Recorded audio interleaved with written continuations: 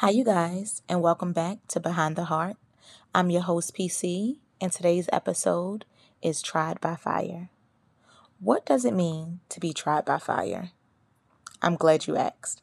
It simply means to be under immense pressure in order to remove blemishes or impurities. Sort of how there's a recommended temperature you should cook meat in order for you to safely eat it. Not only is it a recommended temperature you should cook with, there is also a recommended temperature that the meat should be in order to kill all of the bacteria. But we're not talking about food today. We're actually talking about you.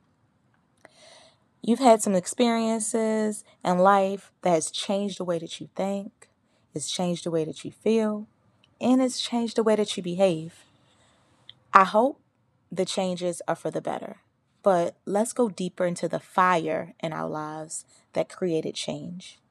Since we're on this journey together, I'll go first.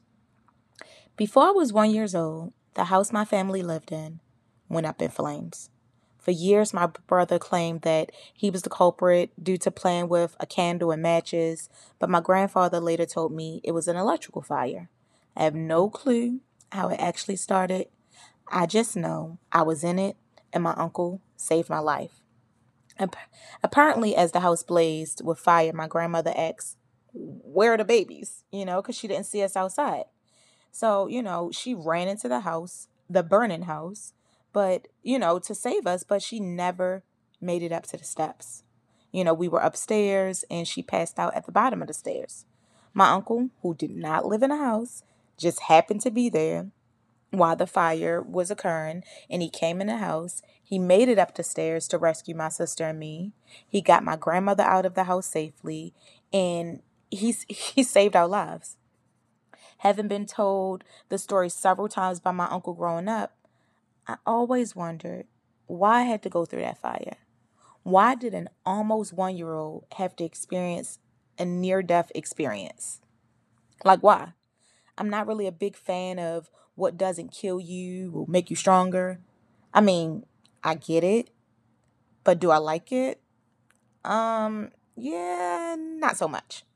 So I wrestled with that question for over 20 years. I wanted to learn more about the incident. I tried to look up articles. I tried to access the fire department's records. I asked family members, but no answer seemed good enough to quell my curiosity. Then one day, it was settled in my spirit. I felt I had received my answer. The physical fire I experienced as a baby was symbolic of what I would go through throughout my life, right? So these symbolic fires seem unfair. I mean, extremely unfair and actually unnecessary. Like spending the majority of life feeling misunderstood, trying to find a right person to connect to, but feeling like you're just too different, or not being able to truly respond emotionally to life circumstances because you have to be way too strong, way too much, right? Or can you just imagine never fully being able to be vulnerable because too many people are counting on you to be their rock? Let's go a little bit deeper. That fire that purifies during the process, it can feel like isolation. It can feel like torture. You might not see an end in sight. You might even quit and say, "My life was meant to be hard. Maybe I wasn't meant to be happy." But you are wrong. All good things are meant to happen in your life. Think about it. If you've never experienced pain or hard times, you might take the good times for granted. You've seen how happy people are when they've worked and worked and it didn't seem like it would happen for them, but then they get that big break. They're as happy as could be, right? So let's make it a little bit more personal. What about when you struggled to get pregnant? You couldn't afford to feed your family without government assistance.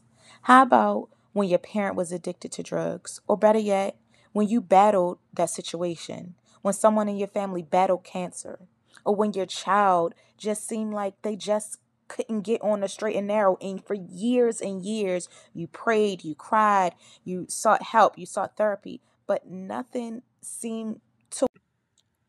Work. This is the big one. What about the time you contemplated taking your own life? Those are just some fires, but I haven't even begun to name them all. As a mental health therapist, I've walked through fires with my clients.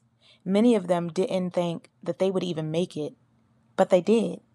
They ended up understanding themselves and their purpose far better than they could have thought.